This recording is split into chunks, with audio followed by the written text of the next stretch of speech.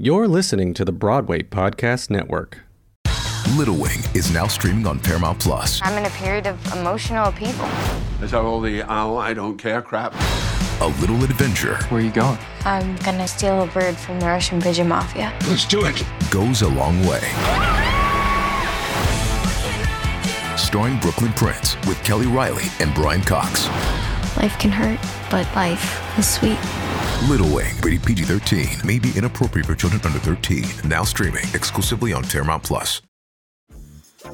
Dreaming of a better sleep? Tossing and turning is not your destiny. And Ollie is here to help. Ollie invites you to sink into sweet, sweet slumber to improve your mental and physical health and overall wellness. More than just melatonin, Ollie's ingredients help you unwind your mind for a delightfully dreamy drift off. Sleep is on the way at Ollie.com. That's OLLY.com.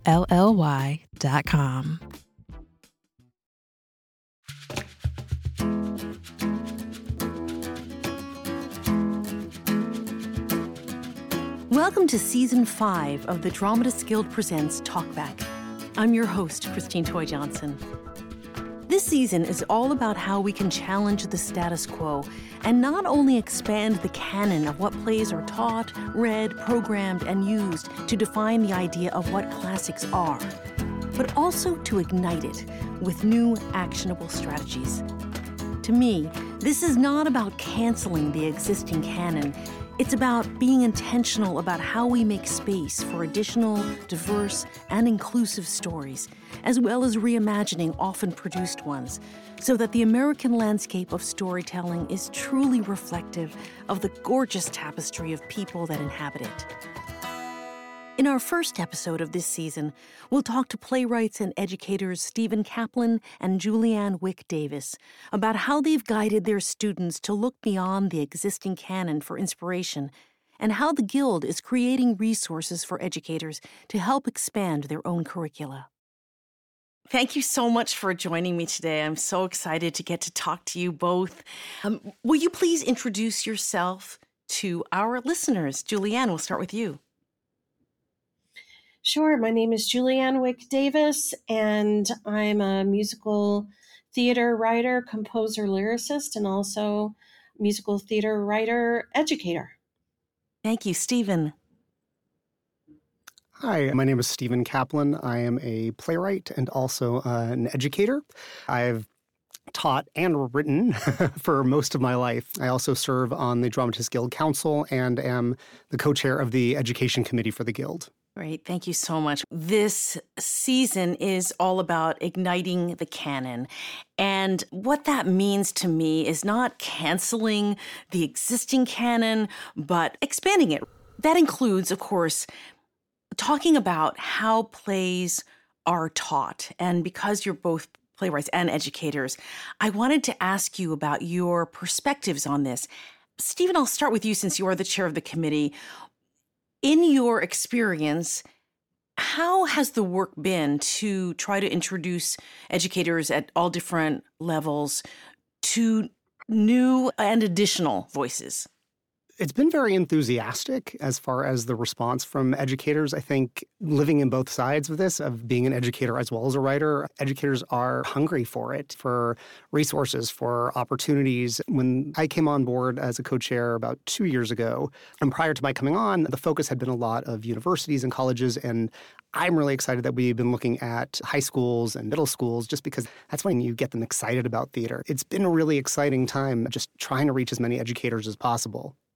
And how have you gone about that, finding the people you want to talk to and reaching out and introducing them to people or ideas? It's been a little tricky just because a lot of people don't think about the Guild as being a resource for teachers. We've been partnering with organizations that are already doing this work to really try to reach teachers, like the Association for Theater and Higher Education, Educational Theater Association, American Alliance for Theater and Education, and basically just saying, hey, we're here, and finding out what are they already doing and what we can do to add to the conversation. I have to say, and part of the reason I'm excited to be doing the work I'm doing is that as an educator, this is newer work for me. I relied a lot on, early on in my teaching career, like you said, the canon, what already existed, and the things that I was taught, which was a lot of dead white men. So when I started teaching, I taught what I was taught. Over the years, have started getting more excited about introducing new voices, finding different ways to do that. But every day, I'm inspired by other teachers too, and looking for ways to shake things up for myself, for my classroom. And it's reinvigorated me as a teacher. And it's reminded me about why I teach, which is to get every single student's voice out there and make them recognize how important their voices are. And exposing them to more diverse writers only serves to do that. Thank you, Stephen. Julianne, I'd love to know more about your experiences as an educator. Yeah, I spent 20 years teaching all levels in public education in the arts, and now teaching at the university level and teaching writers about the craft.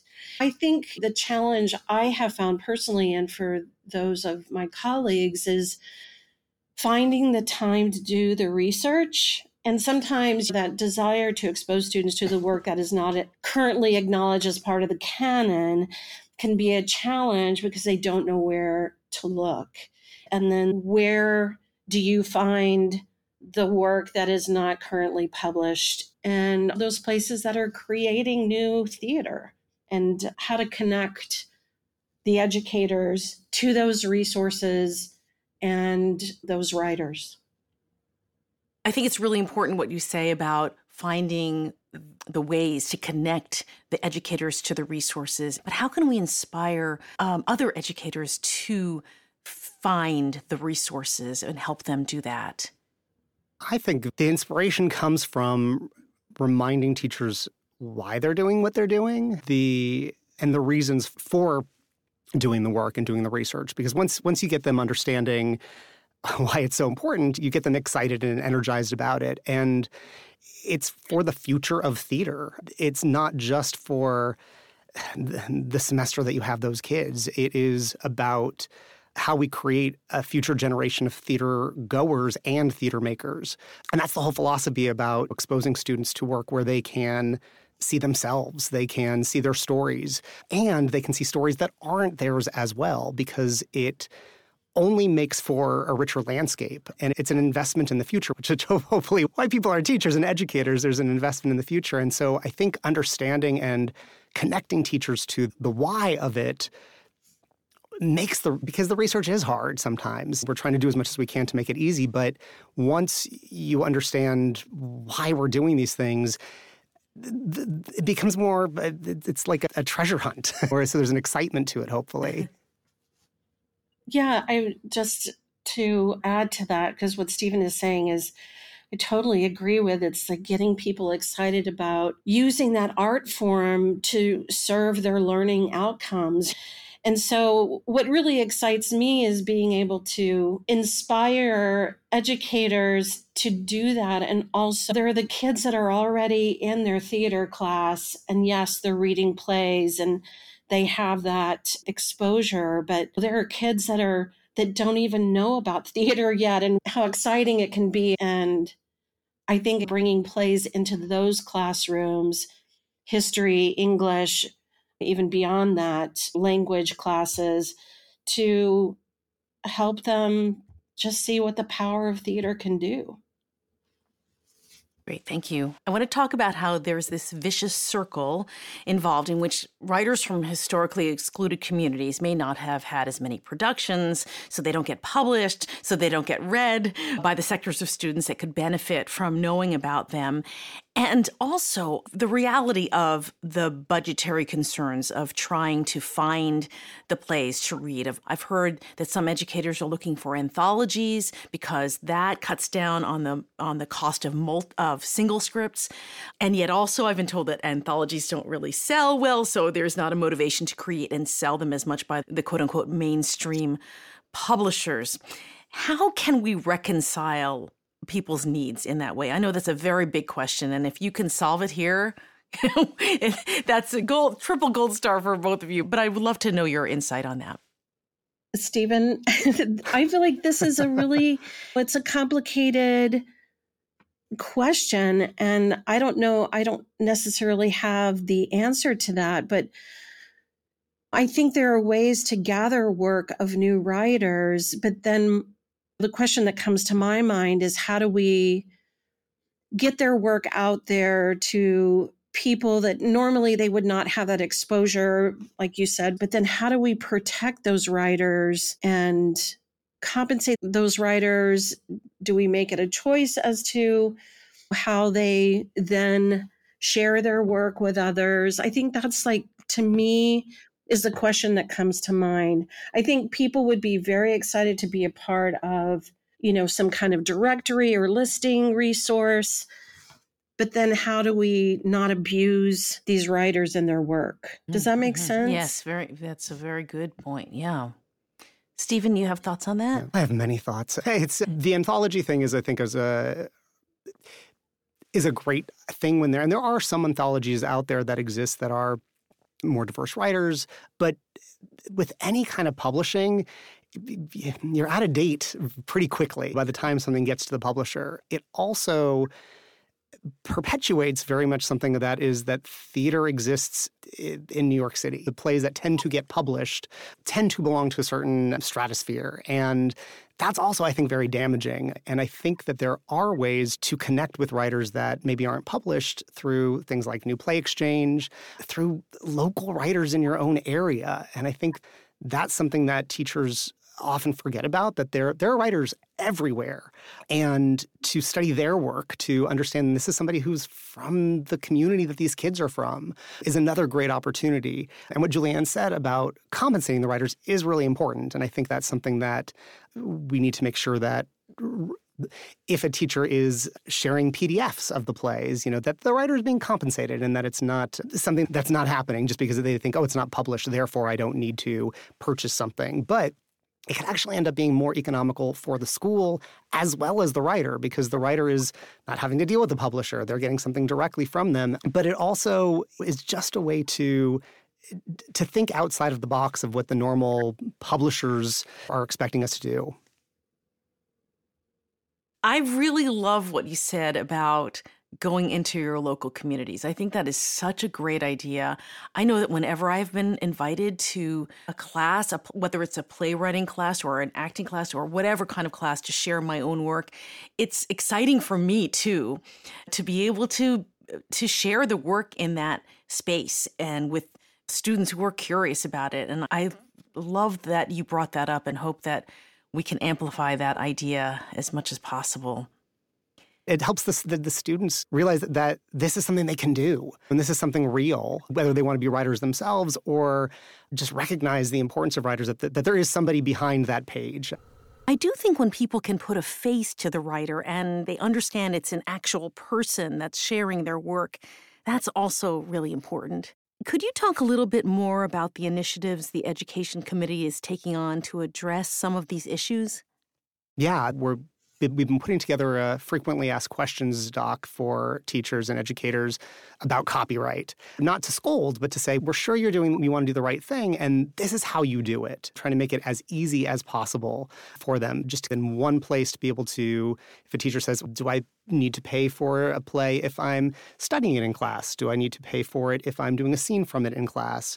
All of these things that come up, and for the most part, it's yes, but there are certain exceptions for that. One of the other things that we've done is really we're trying to build out an educator's resource page on the Guild's website that is not behind a paywall, is accessible to anybody out there, that has tons of resources for educators. We have our Expanding the Canon list, where we've started culling from other places who have created lists of more diverse works. We also have our What I'm Teaching Now column in The Dramatist, where educators of all different levels sharing very practical advice, things that worked for them. I'll share the thing that I wrote about was how I had been teaching Mother Courage and Her Children forever. And then because of one of the lists that we had, a swap list. If you're teaching this play, why not try this play? And I still taught Mother Courage, but also taught Lynn Nottage's play Ruined. And it broke everything apart in such an amazing way. My students still got that canonical work, but something else very current, very relevant, and it unlocked for them things in both plays. And just a pitch out there, any educator who wants to share something, we're always looking for new ideas and new columns. But these are some of the initiatives that the Guild has been working on. I find it so exciting, actually, what the Dramatists Guild is doing with this. I think where that swap list is on that list of plays and musicals to help create a more inclusive canon. And there's a lot of really wonderful lists there that I just was so excited to discover. But specifically that swap list, what I loved was looking at what is in the canon and what you can do to replace, and having that kind of resource just saves them an incredible amount of time in being able to reach these objectives that we're all talking about, instead of finding it such a challenge that they maybe don't embrace it in the way that they wish that they could. I love that. It's so important, right, to point people in the right direction so they can find things that they need. And I'm really happy to hear about all that work. Stephen, I want to circle back a little bit to what you said earlier about talking to the younger kids and the younger students. And have you found that by introducing them to all of these new plays, that it sparks that writing instinct? Oh my gosh, the spark is why we do it. I have been even more surprised than I thought I would be. I thought, oh, these are going to work, these are going to go over well. But the excitement that the students have in seeing things that feel even more real to them because they're newer, they are speaking to topics that they can connect to, they understand suddenly, oh my gosh, theater is not just something that I'm studying that's from the past. It is something very alive and now and breathing. And what's exciting also is I love pairing up plays with the Boucicault's Octoroon and Brandon Jacobs Jenkins' Octoroon, and the students looking and going, oh my gosh, theater talks to each other. All art talks to each other. And they see themselves as now being part of a conversation and not just studying something that other people have done, but that it gives them a whole lot more stake in it as well. We'll be right back. This episode is brought to you by JLL. Get an insider view into the world of commercial real estate with JLL's podcast, Trends and Insights, the Future of Commercial Real Estate. Whether you're curious about making cities more sustainable, the evolution of office space, or AI opportunities, this podcast will help keep you a step ahead. Tune in for candid conversations with business leaders about the biggest trends impacting how we live, work, and play. Subscribe to Trends and Insights now at jll.com/podcast. This episode is brought to you by Visit Williamsburg. In Williamsburg, Virginia, there's never too much of a good thing. Whether you're a foodie, a golfer, a history buff, a shopaholic, an outdoor enthusiast, or a thrill seeker, you'll find what you came for here and more. So ask yourself, what is it you want? Discover Williamsburg and plan your trip at visitwilliamsburg.com. Welcome back. Julianne Wick Davis discusses how important it is to share new works with her students. I'm not working with younger students. I'm working with grad students. And I think that so often with using the canon that people think the art form has to be one particular thing. So what is really exciting is when we can find work that we can share that has not been in the general community yet, and that challenges the art form, breaks open the art form in some way, is really helpful and exciting to them to understand that there are so many possibilities in what they can create themselves. That's awesome. And yes, so important to be able to see stories about people that resemble you or your family. It's enlightening when you find a theater that does that. So we're in this period of time where so many places, states, governments are trying to take away the window on certain histories, right? They're trying to censor the education of certain things that have happened in history. And what really excites me about talking to playwrights is that you really understand how it's the storytellers and the playwrights that are going to be able to give the history back. And I wonder if you could talk about that, and if you are finding any pushback from any teachers around you or communities around you when you are trying to teach plays that might open up controversial themes or stories.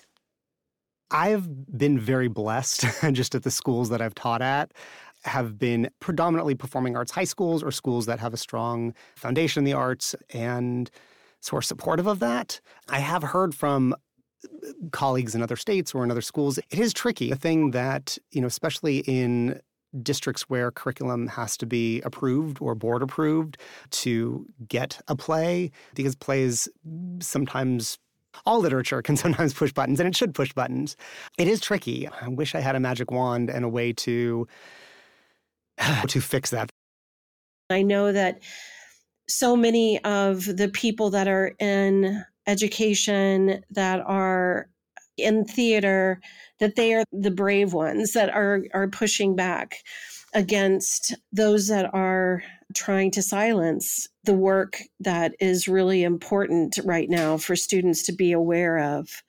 I feel a little removed from those areas. I used to teach years ago in an area that was very conservative, and there was always some questions about things, but I never came across anything that was shut down in what I did. But certainly there would be some questions about things, but it's gotten so much more challenging.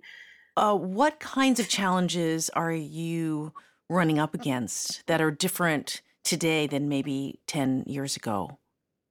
For me, the challenges, I think, today are I'm not personally experiencing. I'm seeing other communities experiencing that I don't think were there back 10 years ago, where I think people were a little bit more, less focused on the idea of silencing and censoring. And it has really surprised me that in the last couple of years that this has become, it seems like we're going backwards in that regard. I think there's a feeling of, obviously we need to, within our classrooms, keep our students safe. But the pushback that I've had from students has been only actually when I personally haven't properly introduced them and done my groundwork ahead of time. For the most part, when I say, hey, I know that this is going to be something that is meant to challenge you and you're not going to agree with, and that's okay, or you may be confused by, they're much more willing to go on the ride when I preface it that way. And I'm not necessarily talking about trigger warnings or anything like that, which can be very helpful in a lot of situations. But I find that the pushback I ever get is only if I haven't done my homework that way, if I haven't done my job that way in prepping them and reminding them that art is meant to be provocative and to sometimes make you slightly uncomfortable. I also make sure I'm teaching high school students that I'm finding work that is on an appropriate level for them, but is pushing them slightly to think maybe about something a little bit different. That's a pushback that I've had with that, and to remind them that they don't have to like it. And that also the fact that I'm sharing it with them doesn't mean that I like it, but that I think that when I allow them to disagree with the material, it's actually, I think I'm doing part of my job and reminding them that's what all art is. I think acknowledging what might be problematic of some of the work in light of the room that you're in, because I find every cohort has the ecosystem of content warnings and what they are willing to not necessarily not acknowledge, but maybe be able to get beyond what is problematic so that they can look at the craft. That is always, when teaching the craft, that I think has been the most challenging, is saying, yes, I understand that this particular piece of art has, in the time that it was written, it now is problematic, but there is value in looking at this one moment because it does this thing that I think is important for you to understand in the craft, and saying that I don't expect you to agree with everything. And again, like Stephen, and to say you don't have to like it, but please try to be objective. And sometimes, students are able to do that. And sometimes they have such a strong emotional reaction to it that they're not able to think beyond that emotion and what it is that they find really troubling about it. I think the conversation about content warnings, because I have students that are creating work, and we talk about this at the beginning of the year about being respectful of other people's experiences and traumas, and that when you are presenting work, to make sure that they do give those content warnings so that people can decide for themselves if they want to be present in the room or if they feel like they need to step out. And some students are writing things that are really incredibly interesting, very personal, and sometimes very dark, and have very difficult subject matter.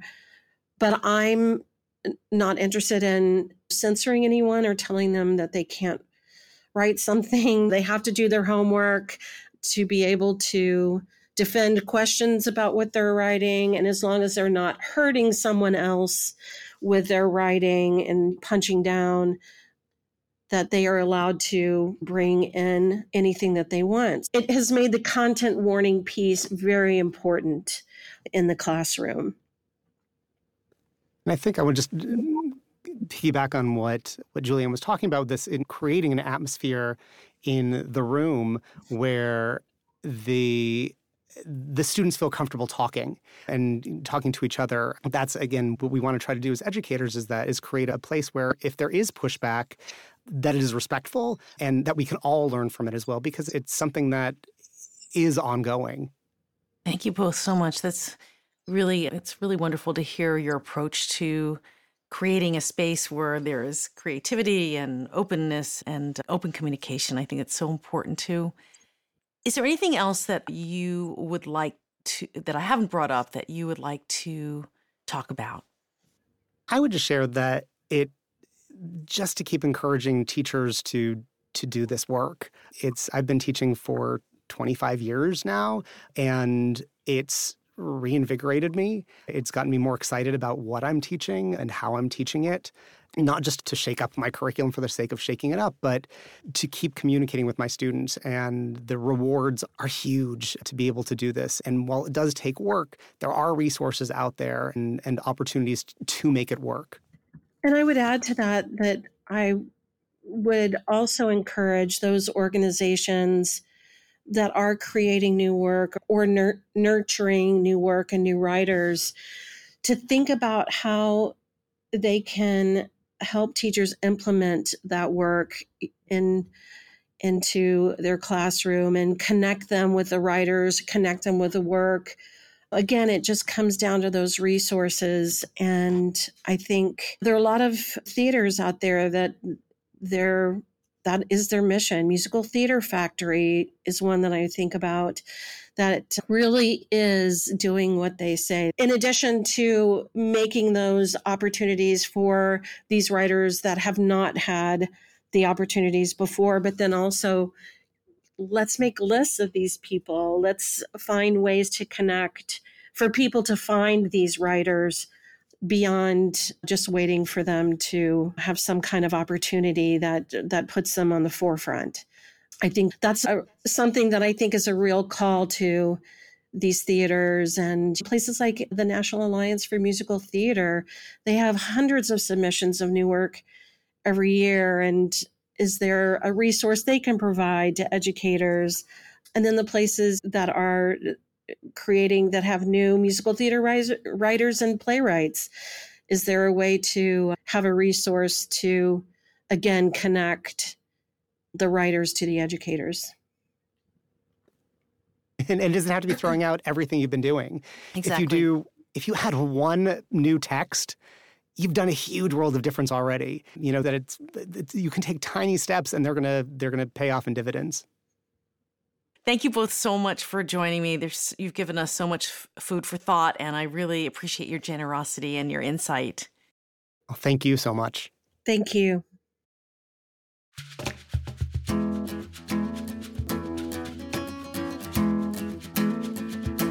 Thank you to my guests, Stephen Kaplan and Julianne Wick Davis. You can find the Guild's material for educators by visiting www.dramatists.guild.com and search for educator. Season 5 of Talkback has just begun, and we have so much more to bring you. Be sure to subscribe on your favorite podcast platform. This episode was produced by Amy Von Masick and me, Christine Toy Johnson. Our music was composed by Andrea Daly. Recorded at John Marshall Media in New York City. Special thanks to Women's Audio Mission in San Francisco, California. The Dramatists Guild Presents Talkback is a production of the Dramatists Guild of America and distributed by the Broadway Podcast Network. Let us know what you thought about the episode by using hashtag #DGTalkback. As always, to be continued.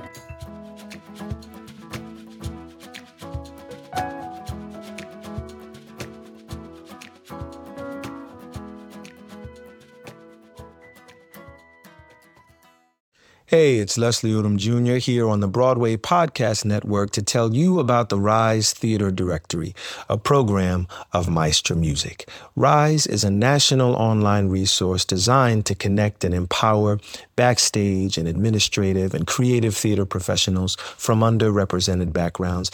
If you work or aspire to work in the theater community, this can help you find your next project. And if you hire theater professionals, search the Rise Theater Directory to find your next team. Create your profile now and get more information by visiting risetheater.org. That's theater with an RERISETHEATRE.org, because only together we rise. Hi, y'all. This is Kristen Chenoweth. Hi, I'm Gloria Stefan. This is Sarah Bareilles.